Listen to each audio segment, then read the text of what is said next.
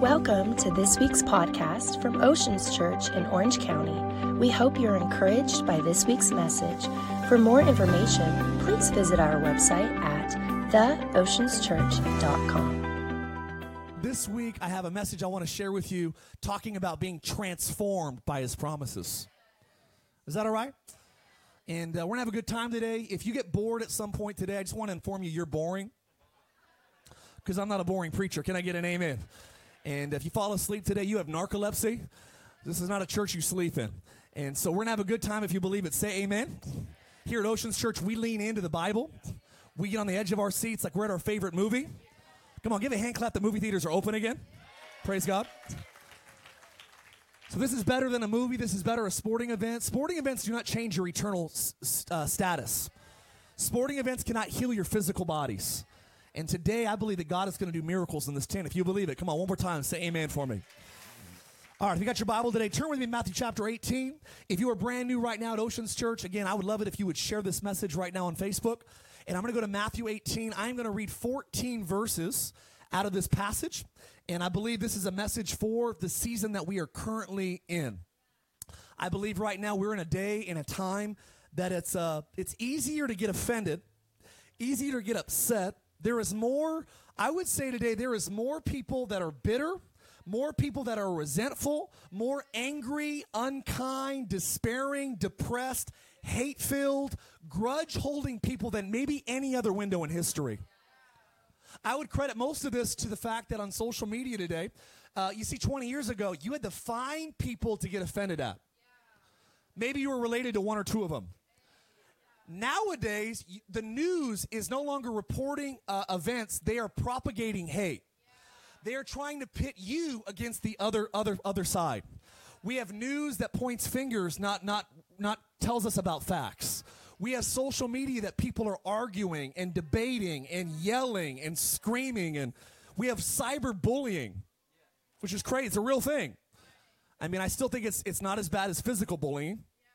And everybody that grew up before, come on, cyberbullying said amen. Come on, somebody. I grew up in Palmdale. There was real bullying in Palmdale. Get thrown in a trash can. Come on, a little bit worse than getting a text message.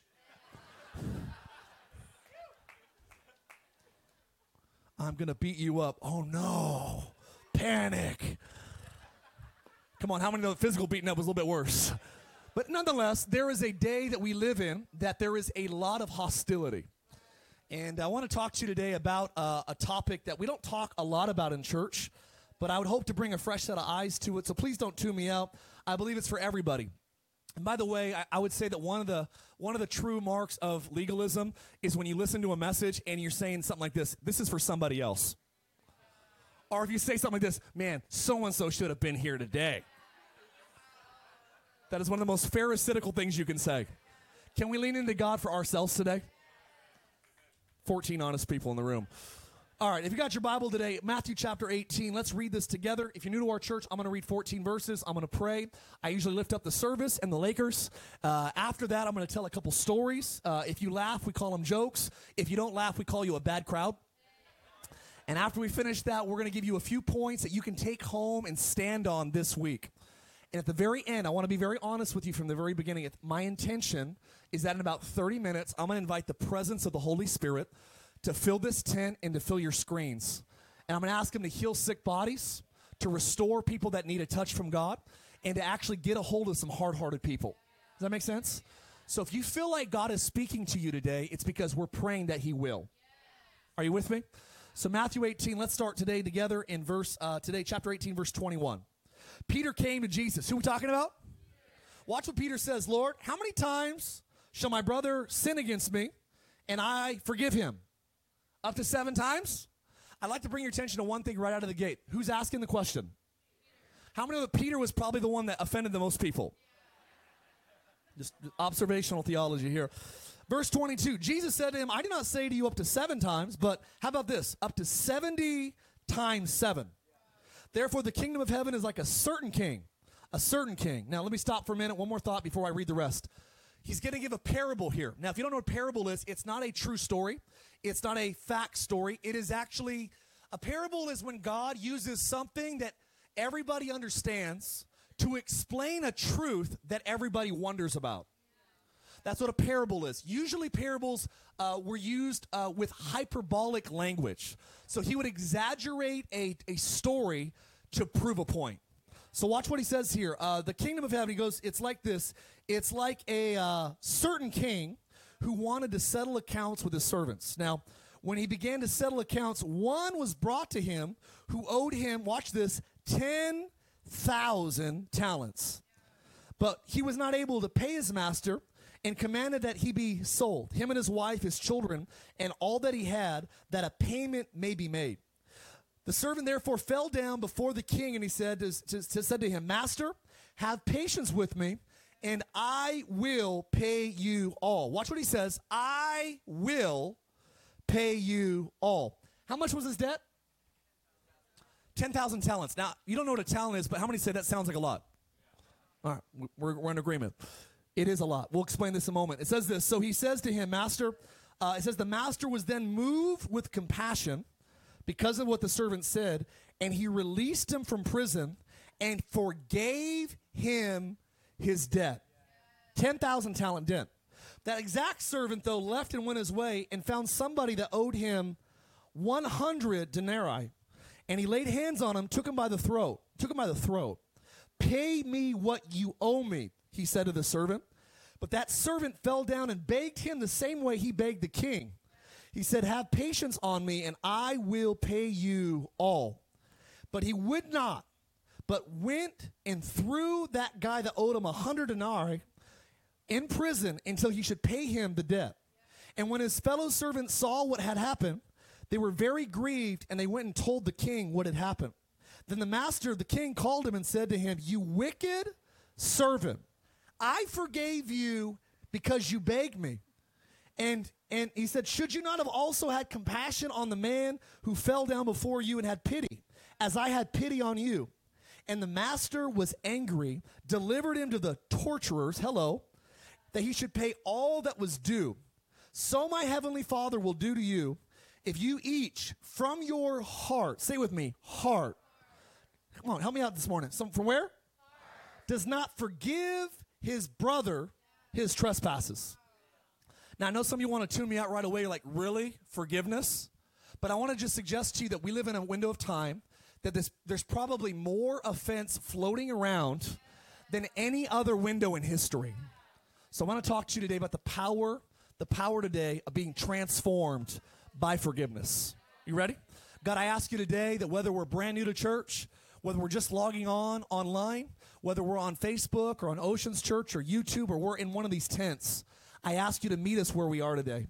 I pray whether we're atheists, whether we're agnostic or Hindu or Buddhist or Muslim, I pray maybe we grew up Mormon or maybe we grew up, God, in a different denomination. I ask you today that you would meet us where we are. We believe that you are the God that has all of our addresses. So would you speak to us today? Would you build us up today? Would you give us courage for the world that we're in today? And I pray, Lord, that you would continue to bless your people and bless the Lakers. In Jesus' name, if you believe it, come on, say amen. I got to smuggle that last part of the prayer in there. I'm excited. I'm originally from California, if you don't know that. I grew up my family's from Los Angeles. Pasadena is where my grandparents and my great-grandparents are from. My parents graduated from Eagle Rock High School, and my dad is a mailman. He wanted to get more house for his money, so he moved our family from Eagle Rock to Palmdale, California. Palmdale is the home of Afro Man and Paul George. I'm the third person to make it out. I actually met someone last week that made it out as well, and it is pretty much, how many know every state has an armpit? And the high desert is the armpit of the state of California. And I grew up in Palmdale, and we didn't have a whole lot. My dad and mom got divorced when I was 7. My mom didn't even graduate high school, so she started working at H&E. How remember H&E? No? All right. It's like Lowe's. Maybe it's not called H&E. So you're making me second guess myself right now. But we were working, so she was single mom, and so I have two older brothers, John and Lucifer, and I'm just kidding. His name's Satan. But I grew up with these older brothers and my mom, and she was working a lot. We didn't have a lot. We grew up in low-income housing, and we didn't have a lot of money. Like, we were so poor. I said we were po. We couldn't afford the OR. Hello. Like our welcome mat just said, well. Like you ring the doorbell to our house, the toilet flush. You know what I'm talking about? It was a different world. And so my mom was a good steward of her finances, and my brothers and I, we asked for Christmas presents. Remember one year my uncle gave me a gift for my birthday. It was a box, and I was so excited. I opened it up. There was nothing in it. I said, "What is this, Uncle?" He said, "That's Invisible Man." I'm just kidding. That was a joke. That didn't happen. The rest of this is true, though. I grew up, and my mom, I remember one of the best gifts she ever gave me was, how many remember Transformer toys? All the millennials said amen. I got this Transformer toy. I was so excited because that one toy was 6 toys. It could turn into a robot or a car. It could turn into like a train. That one toy could turn into whatever you wanted it to be. And I thought it was interesting because Transformer was really cool that it could turn into whatever the person holding it wanted it to become. And as I was praying this week, I started thinking about the state of our nation. In the stress that the nation is under, and the division and the hostility and the almost tangible animosity and hatred that is right now in America, in California. We're living in a day and age that the political landscape is hostile. We're passing laws that are completely godless and immoral. We're living in a divided that there's far left and there's far right, and there's really nobody in the middle. And we're living in a landscape right now that I believe every day we have multiple options to get offended. Every day we have options to get angry, to get resentful, to throw rocks, to be bitter, to start getting jaded. And as I was praying this week, God began to tell me about forgiveness and unforgiveness. And he said, "Mark, I want you to tell my people that like Transformers, whatever of these two masters they give themselves to will determine what they become. That in the hands of unforgiveness, you will become," I wrote this down, "in the hands of unforgiveness, you will become bitter. In the hands of unforgiveness, you will become resentful. You will become angry. You will become unkind. You will become despairing, depressed, hateful, and you will be one that harbors grudges." It's amazing. I was doing research even this week, and I was reading even John Hopkins medical community did articles even about the effects of unforgiveness on human health. They said that there is a high correlation between those that harbor unforgiveness with people that have higher blood pressure, higher cholesterol, higher volumes of depression. They said exaggerated cases of PTSD. They said that unforgiveness is actually a byproduct in its evidence in physical health. Isn't that amazing? That even science is proving that unforgiveness is not healthy for your body. I was praying this week, and God began to speak to me even about the power of forgiveness. Do you know that forgiveness comes from 2 words? It comes from give. Wow. Well, I have aspirin in the back for all of you that just blew your mind. Listen, it means to be for. What does for mean? It means to be in favor of. Well, what does it mean to forget? It means to get rid of something, that you're in favor of getting rid of it. What does it mean to be in for something? It's for giving. And I want to encourage you today that to be a forgiving person, it means that you intentionally, by choice, make up your mind to say, even though I've been wrong, even though I have been hurt, even though I have been offended, even though there was injustice, even though people did treat me wrongly, I still am in favor of giving what I have received. Someone say with me, forgiveness. Being forgiving is powerful. I wrote this down as I was praying this week, that there is actually, we live in a day and age right now that most of the ground that the devil occupies in our life is through the door of unforgiveness. Can I say it for those in the back? Do you know how the devil gets a foothold in your life? Mostly, it's through the doors and the land that we give him through unforgiveness. God told me this phrase this week. He said, "Mark, today there is a surplus of offense and there is a drought of unforgiveness." Or forgiveness, excuse me. There is a drought of forgiveness. There is a drought of kindness. There is a drought of understanding. There is a drought of peace. There is a low supply, look at this, and there is a high demand. Do you know what makes people salt and light in a world that's unforgiving? Forgiveness. Do you know one of the things I didn't talk about a couple weeks ago when I talked about salt? Is one of the things that salt does is it makes people thirsty. Do you know one of the things we're supposed to do is have such a godliness inside of us that we bless when everybody else curses. And we pray for people when everybody else is cussing them out. What does that do? That makes the world around us thirsty for our peace. It makes the world around us thirsty for our joy. How do you have joy and peace in a hostile environment? I'll tell you, one of the secrets of living at peace in 2020 is knowing the end. I'll tell you right now that if you tell me the score of the Laker game, first of all, I'm going to get mad at you. I don't like spoilers. But I'll tell you that I've had friends before, because they know I'm a Lakers fan, they will tell me the score during a church service, and it ruins the game, right? Because I know, all right, they say, all right, they won by 50 points, all right? Or they won by a free throw. You know what it does when you know the end of a game? It completely dismantles anxiety when you're watching it. Some of you are so anxious about what 2020 is holding because you do not realize the future. I know the future. Come on, someone say God wins. I know where I'm going. I know who my Redeemer is. I know that I am redeemed by the blood of Jesus. I know that my Savior, come on, lives. And today some of you have anxiety and fear. And I'll tell you that many times it is a byproduct of not discovering or realizing what forgiveness is. The story is powerful. Say with me, powerful. Some like, more, I don't like this message. I don't want to hear about forgiveness. Let me tell you why it's so good for you. Because many times we've experienced something that is so dramatic that we don't let how dramatic it is to transform us. What do you mean? I mean that this guy, can you turn me up a little bit on the monitors? This guy was forgiven 10,000 talents. Now it sounds like a lot, but it actually is a lot. It's actually, it's so dramatic that one scholar, let me get to this, 1 talent is equivalent, check this out, to 15 years salary. 1 talent. Watch this, watch. One talent is equivalent to 15 years of wages.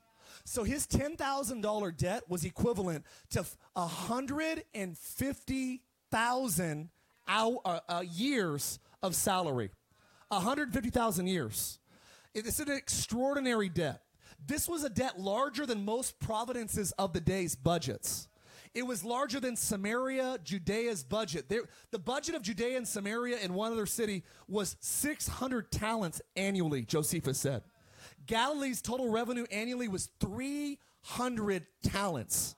So when Jesus says this guy owed 10,000 talents, that is a crazy amount of money. It was so crazy that the scholar A.R.S. Kennedy said it this way, that 100 denarii, which was, just so you know, a denarii was basically a day's wage. So if you owed someone 100 denarii, that is 100 days of money. So check this out. He said it this way, that 100 denarii could fit in one man's pocket. But he said 10,000 talents would be carried by 8,600 men carrying a sack of coins 60 pounds each. Standing in a single file line, one yard apart, they would form a 5-mile line. Do you come on, put that in your pipe and smoke that thought real quick. That is a mind-bending statistic. This guy says that he owed 10,000 talents. It's amazing. In Esther chapter 3, I found this week. In Esther 3:9, it says that Haman comes to the king and says, "King, let me annihilate the Jewish nation. If you let me annihilate the nation, we'll take all of their resources." Watch what he says.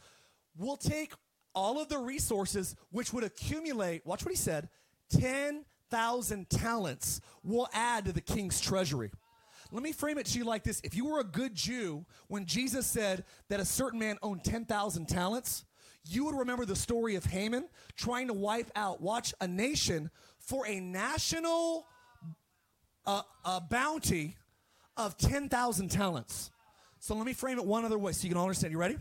It's basically this one guy owed the equivalent of an entire nation's debt. Imagine that you don't just owe Jesus your debt, you owe the debt of America, which is a lot of money. Come on. Did you see that meme? That was awful, but it says, who's going to pay back the debt of America? And it showed that song, and your children, and 1,000 generations. Not too far from the truth. This story is powerful because it literally is saying that one man owed a national debt. And he leaves that national debt and he finds somebody that owes him $100. And he throws this guy into prison and he doesn't forgive him. And it's so amazing to me. This is just amazing. Peter comes to him and says, hey, Jesus, how many times should I forgive?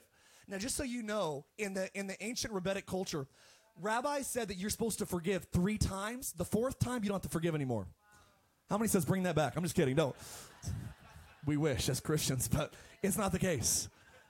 You know, back then, if someone hurt you once, you say, all right, I forgive you. They hurt you twice, all right, I forgive you again.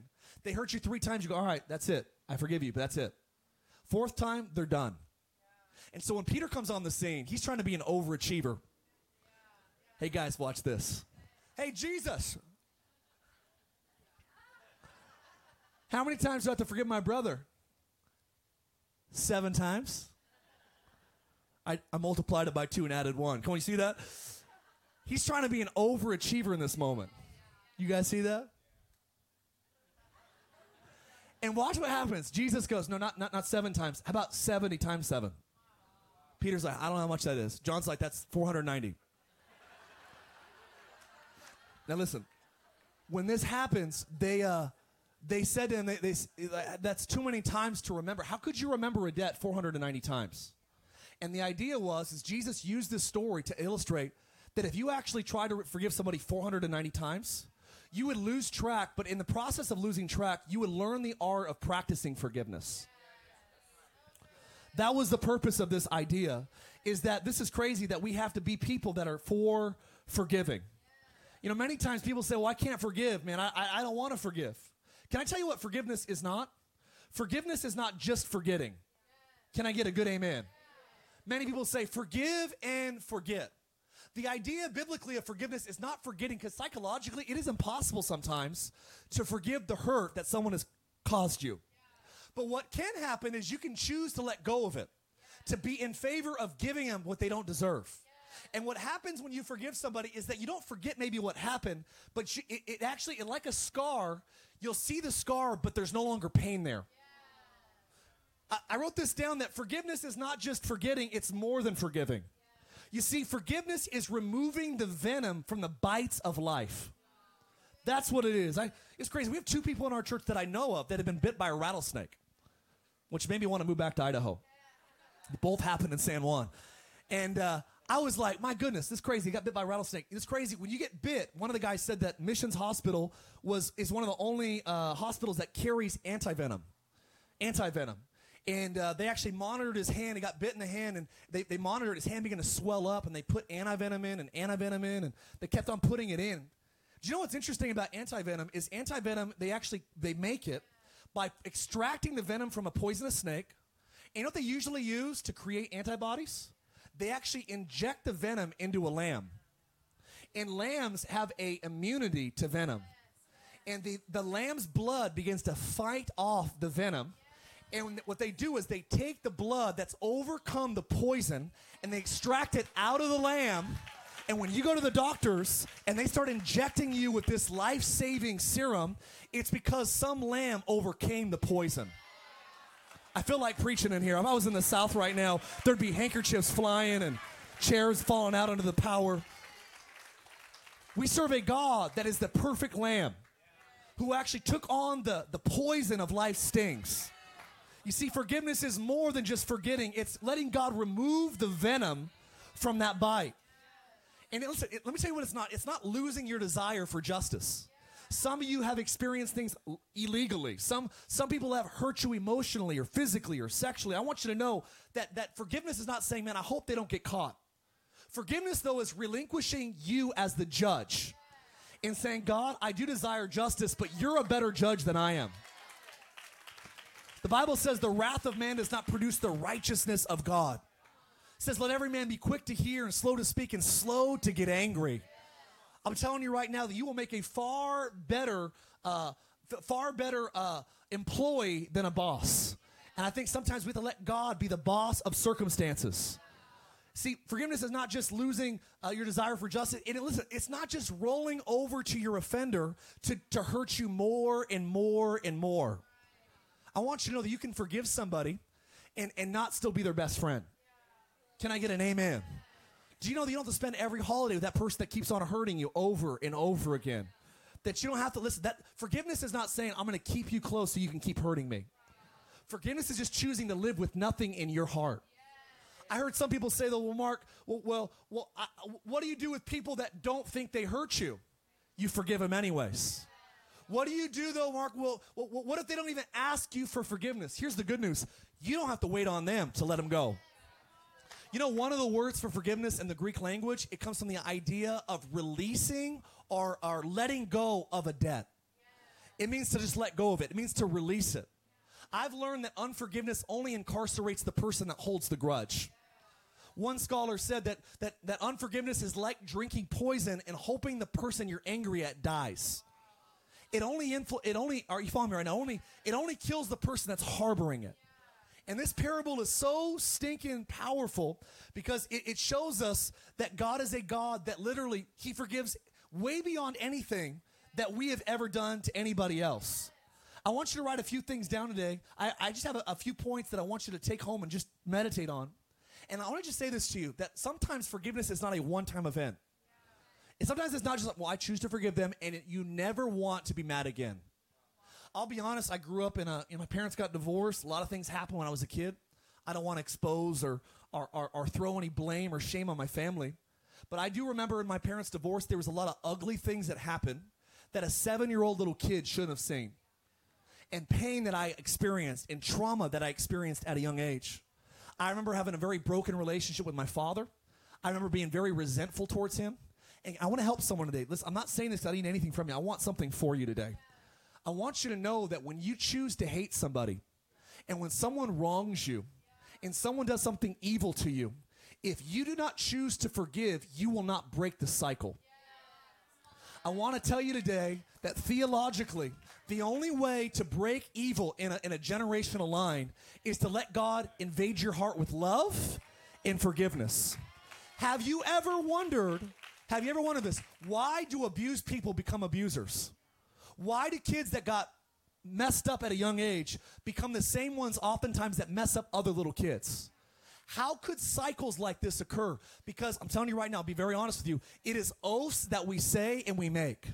I want you to know that hate and oaths that are created and manufactured out of hate and unforgiveness will tie you to somebody that you don't want to be tied to. I want you to know that you don't want to get even with people that are evil. Do you know what it means to get even? It means to be on the same level as them. I want to get even. No, why would you want to be on the same level as someone that is wicked, godless, and unjust? I don't want to get even. I want to get full of grace. Are you hearing me today? And what happens is when you say, I hate my dad, I hate my mom, I will never be like them. Why are the people that make those vows the one that become just like them? Let me let you know a secret. It's because hate never breaks cycles. Only forgiveness can do that. Are you hearing me today? I'm telling you right now, I'm not lying to you. I promise I'm not selling I don't sell anything that I don't smoke myself. Come on, somebody. This is facts. This is truth. And I'm telling you today, many people, they don't realize that. They're like, why am I becoming like my mom? Or why am I becoming angry like my father? Or why am I repeating this darkness that happened to me at a young age? Because you have not extended forgiveness from your heart. It is forgiveness that, are you hearing me today, that breaks the cycle. So much what's happening in America right now, hate is not going to drive it out. It is choosing to remember, all right, this guy owed literally $1 trillion debt, and he has a servant that owes him $50. And he's so ticked off about that $50 debt. Let me tell you the message of this parable. Here it is, if you want to write it down. The biggest problem with this story is that the guy that was forgiven much was not transformed by his forgiveness.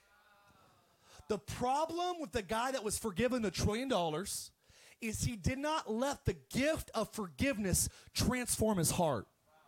And I believe that today in America, we have a bunch of Christians that are on their way to heaven that have not let God transform their hearts. What do you mean? I see it on social media. Angry Christians, mean Christians. We have people that are so jaded, so opinionated. I am so tired of Yelp reviews, Google reviews. I am so tired of people that have bad attitudes critiquing everything that moves. I looked at a hotel review that I've been in this hotel. One guy left a 1-star review for the hotel. He said someone on staff did not make eye contact with me. What are we doing? How are you so mad about one little thing?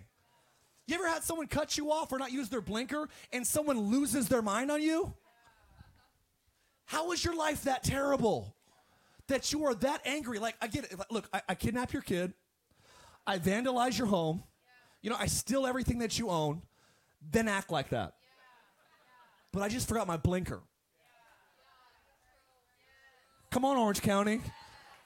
I'm the only person in my neighborhood that knows how to use the roundabout. Come on. I'm not angry about it. I forgive you. Google that later. I'm telling you that we have to be transformed by the great gift God has given us. He says, listen, that's why you from your heart have to forgive. How do you know if you've forgiven somebody? Because your heart will always talk about what you have and haven't done. And when I say unforgiveness, if 40 people pop into your head, you have not forgiven them yet. And if I say forgive and someone keeps popping into your head, you have not forgiven them yet. And I want to tell you right now that they're not the one that's incarcerated, you are. So what we're going to do today is we're going to remind ourselves of what Jesus has forgiven us of. How about number one? Let's remind us that we are transformed by a God who absorbed our destructive patterns and sin habits. Do you know that all of your dark moments, all of your big mistakes, I don't care what it was, I don't care how bad it was. The Bible says there were murderers that were on a cross next to Jesus. There was one of the guys that never went to church, never tithed, never gave $1 to a ministry, never read a Bible, never did anything for Jesus except one thing. He prayed a Hail Mary prayer. He said, God, remember me when you come into your kingdom. And this murderer found his way into heaven. And you're going to meet him one day. And I want you to know this guy probably knows forgiveness maybe better than anybody else in the Bible. Because he never did anything to earn the forgiveness of God. I want you to know that forgiveness, we're transformed by this God that absorbed all of your lowest moments. You know one of the greatest benefits of Christianity? Psalms 103. It says he forgives all of my sins. How good is God? He forgives all of them. Do you know that you're not just forgiven of your transgressions? That he's the God that forgives you of your iniquities. Someone's like, what's the difference? Let me tell you. Do you know that transgressions are outward? To transgress means to, when you see a no trespassing sign and you jump over the fence, you physically transgressed. That is an outward physical action that you broke the law. Iniquity is different, friends. Iniquity is more scary. Because iniquity is not jumping the no trespassing fence. It's thinking about jumping the fence. It's fantasizing about breaking the law. It's thinking about doing something evil. It's not the action outwardly. It's the internal thought. Some of you might think that you're living a clean life. Listen to me. I don't care how clean you're living outwardly. All of us have weird stuff that floats on the inside. And you know how beautifully the Bible fits together? It says that Jesus was wounded for our transgressions. Outwardly. But he was bruised for our iniquities. Inwardly. You know what bruising is? It's blood underneath the skin. How amazing is God that he doesn't just deal with the outside sin, transgression, by being stabbed with a spear in his side on the cross, but he was actually a God that was bruised for our iniquities. The chastisement of our peace was upon him. It says by his stripes we are healed. Which leads me to number 2 is that God is a God that canceled our bottomless debt. I want you to know, literally, some of you are like, my gosh, you don't realize how many things I've done wrong. I want to remind you that I don't like really any bottomless sin, but I do like bottomless French fries from Red Robin. Can I get a witness? I like bottomless when it's connected to food. Come on, like breadsticks from Olive Garden. Back in the 90s before people knew what carbs were. Why am I getting so heavy? It's like, there's carbs. I love bottomless food, but you know what I don't like? I don't like the idea that I have committed sin after sin. I've told God I don't want to do that anymore. I don't want to think that anymore. I don't want to act on that anymore. And my flesh flares up. You ever been attacked by just your carnal nature?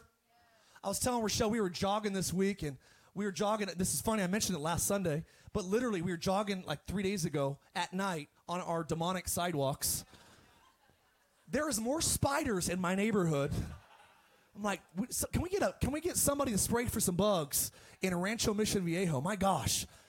So I literally run through a spider web. There is a spider the size of my hand. Preacher exaggeration. It lands on my chest. It like literally, it fell off my body. I stepped on it. It did a push-up. Lifted me off I'm just kidding. Preacher exaggeration.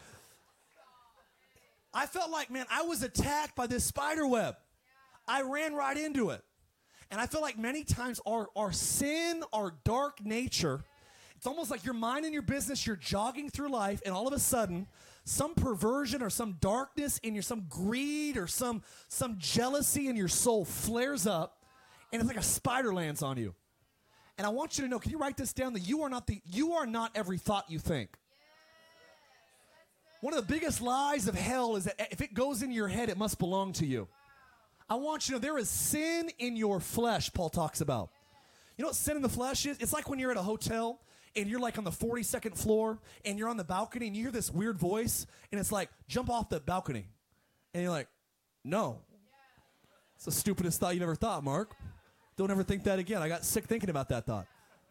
Do you know that that thought was not you? Problem with most Christians is they think that if it goes through their head, that it must belong to them.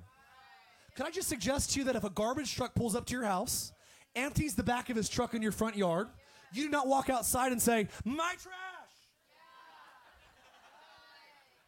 What do you do when they drop off stuff that does not belong to you?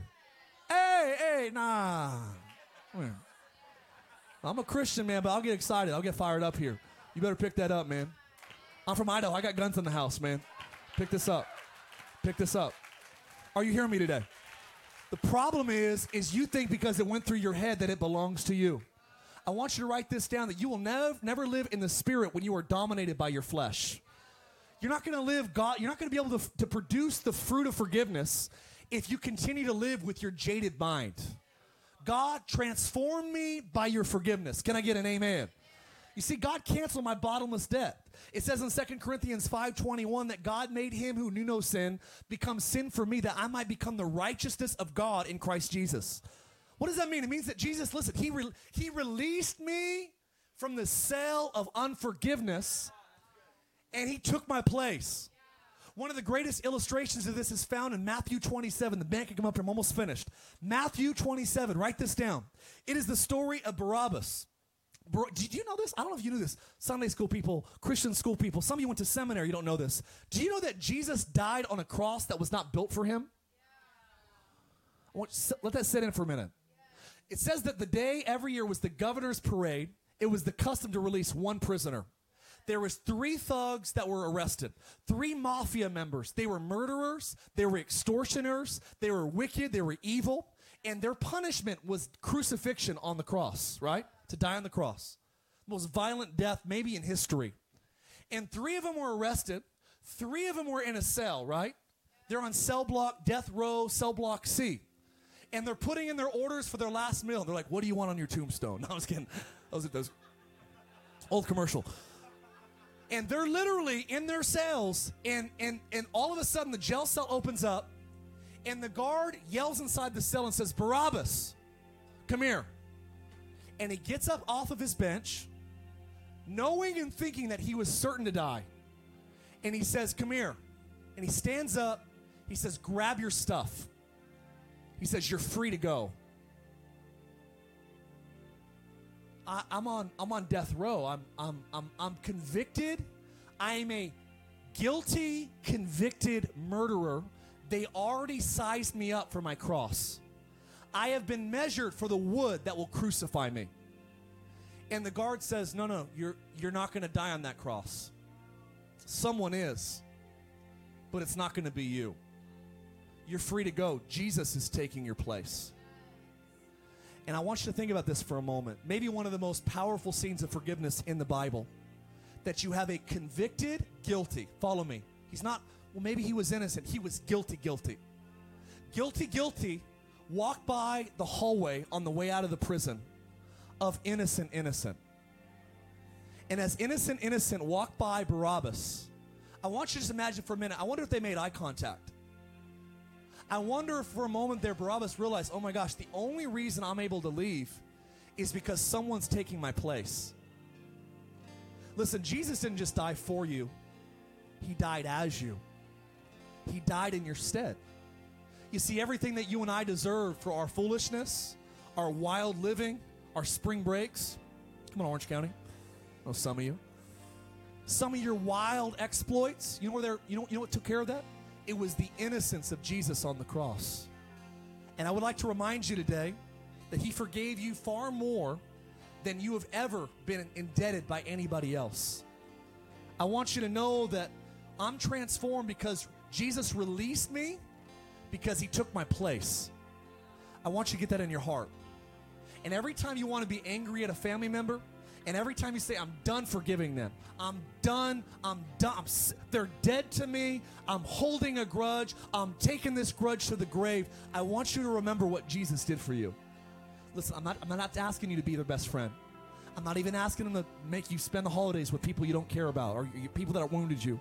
But I am saying that you have to choose from your heart. I don't even care if the person that hurt you is dead. You don't need them to be alive to extend forgiveness to them. Some of you today, I want you to know that you choose. Being transformed by Jesus' forgiveness is number 4. I want you to write this down. It's realizing that Jesus is a better judge than I am.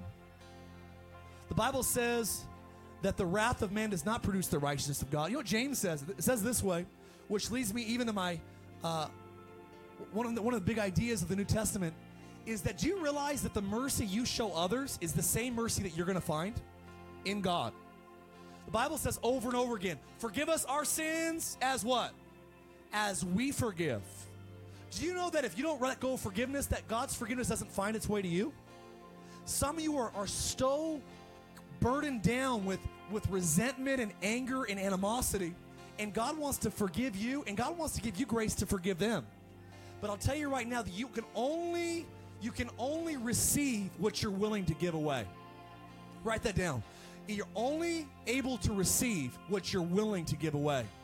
And the reason why some of you feel like you're just kind of forgiven and you feel like maybe God hasn't forgiven me is because you haven't caught this picture, friend, that God's desire to forgive you is so great that he doesn't want to just give you a love to forgive people that hurt you.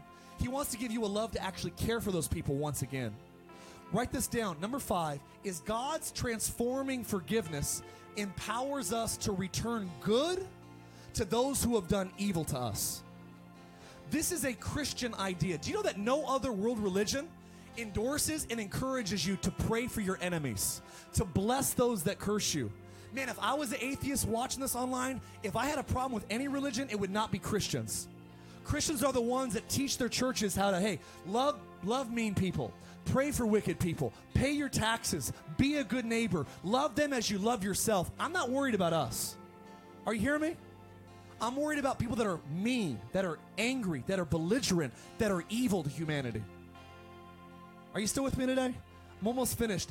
See, God's transforming forgiveness empowers us to return good. Romans 12:21 says it this way, do not be overcome by evil, but overcome evil with what? Come on, Orange County, what do you overcome evil with? What do you overcome it with? How much evil's online? A ton. How do you overcome it? Well, I'm going to debate it. I'm going to Bible thump this guy. I got a black belt in theology. I'm going to karate chop this knucklehead. You listen to me, friends. It is not your anger. It's not your debating abilities that is going to change people in the world. It is going to be overcoming their darkness with good. I wish you could got a hand clap. That is more true today, more needed today. I know this might not be what you want to hear, but it's what you need to hear. That we serve a God that is rich in mercy. You know what mercy is? Mercy is different than grace. Grace is unearned favor. Grace is power to overcome. Mercy is different. Mercy is God not giving you what you deserve. You know what it says? It says that God is rich in... It's an interesting idea, isn't it? He doesn't say he's rich in natural resources. Doesn't say he's rich in, whatever, a myriad of other topics. It says that he's rich, he's wealthy. He is affluent in not giving humanity what they deserve. He is a trillionaire of not giving humanity what they deserve. He is rich in mercy. And the last thing that I wrote down is that we're transformed by his forgiveness. When we desire that love goes beyond forgiveness. Our desire to love even goes beyond forgiveness. Do you know that forgiveness is the starting point? But God wants to take you so far past just forgiving people that you actually learn to love them again. Again, I'm not saying to be close, but I'm saying that you go, man, I pray that they do come to know Jesus. I pray that they don't end up in hell. I pray that God does liberate them from that awful addiction or that mental disease or that bipolar condition or that habitual lying. Listen to me. There is something powerful, friends, when we say, God, I don't want to just offer forgiveness. I want to have your love.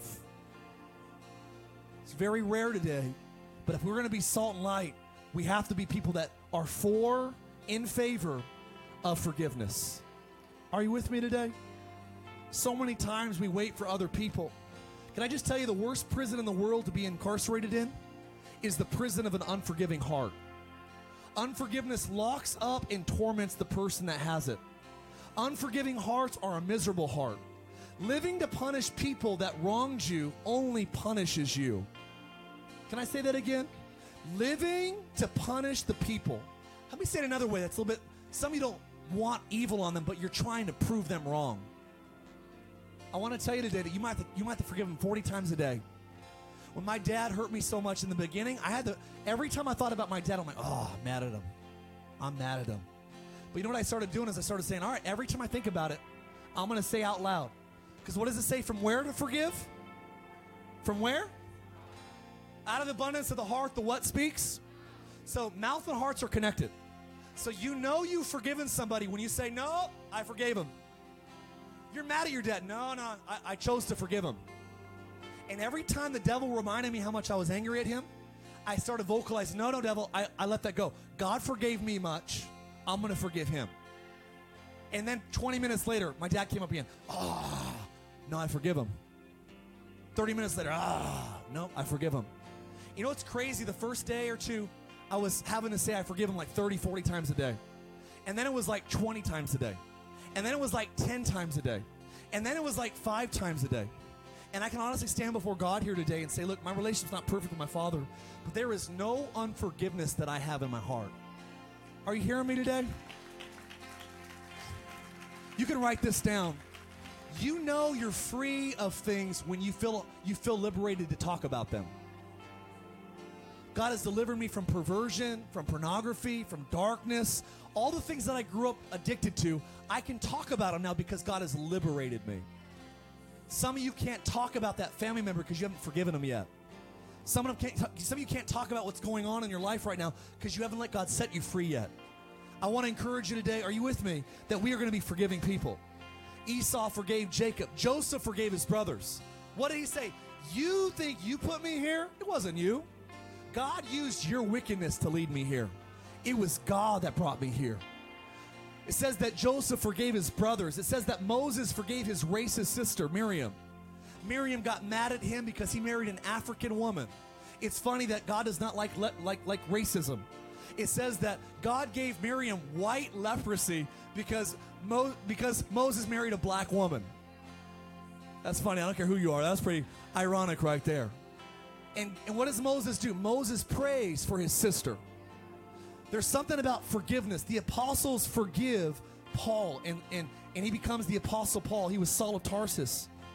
The forgiveness of sins usually is accompanied by the healing of bodies. I dare you to do a study in your Bible. Watch where Jesus says, neither do I forgive you. Go and sin no more. People were healed. Remember the guy that was lowered through the roof? He says, hey, your sins are forgiven.